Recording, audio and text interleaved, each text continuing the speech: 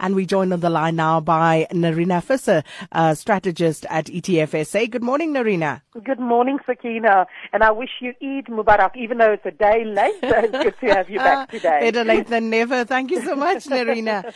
Nerina, just looking at Brexit and the Brexit aftershock. So earlier on the show, we were talking about some of the concerns in India from the clothing traders there. And here at home, the financial shares, they've also been under pressure in that aftershock. Indeed. And I think some of it is justified, but I also think that some of it is really just getting caught in the contagion, the drawdown effect that we see.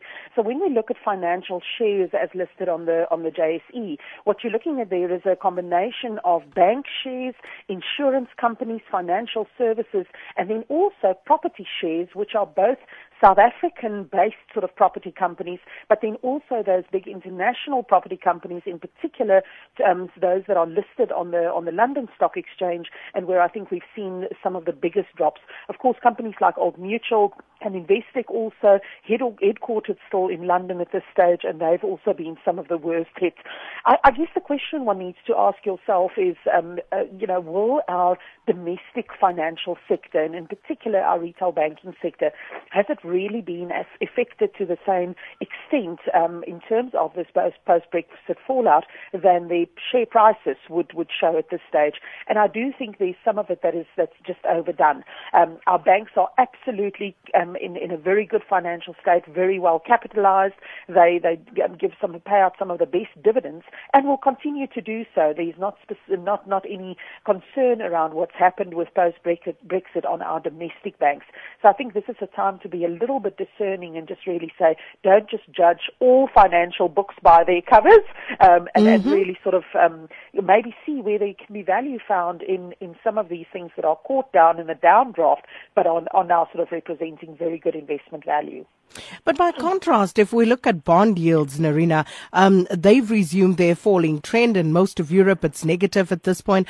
Why would anyone invest in bonds where you effectively pay the government or the bank to hold your money? That's a very good question.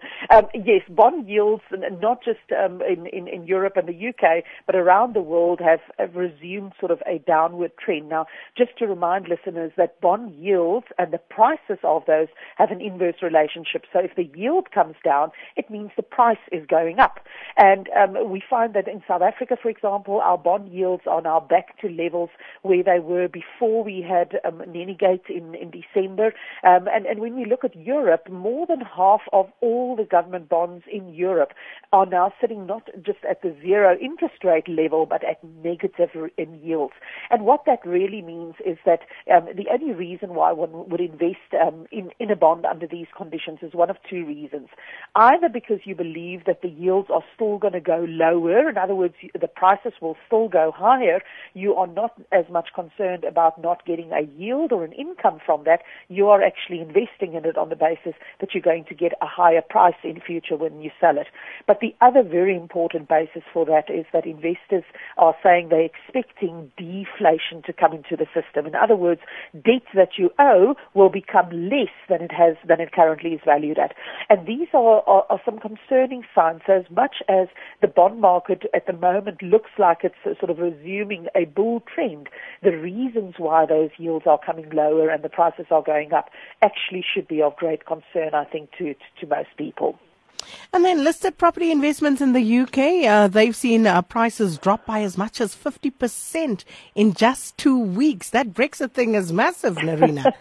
It is, and certainly in the UK property market, that's where we've seen a lot of the fallout, and that's of course on the basis that people expect many of those large companies who have buildings and offices in London to move those operations, maybe not to Europe, but maybe to Dublin or maybe to other jurisdictions.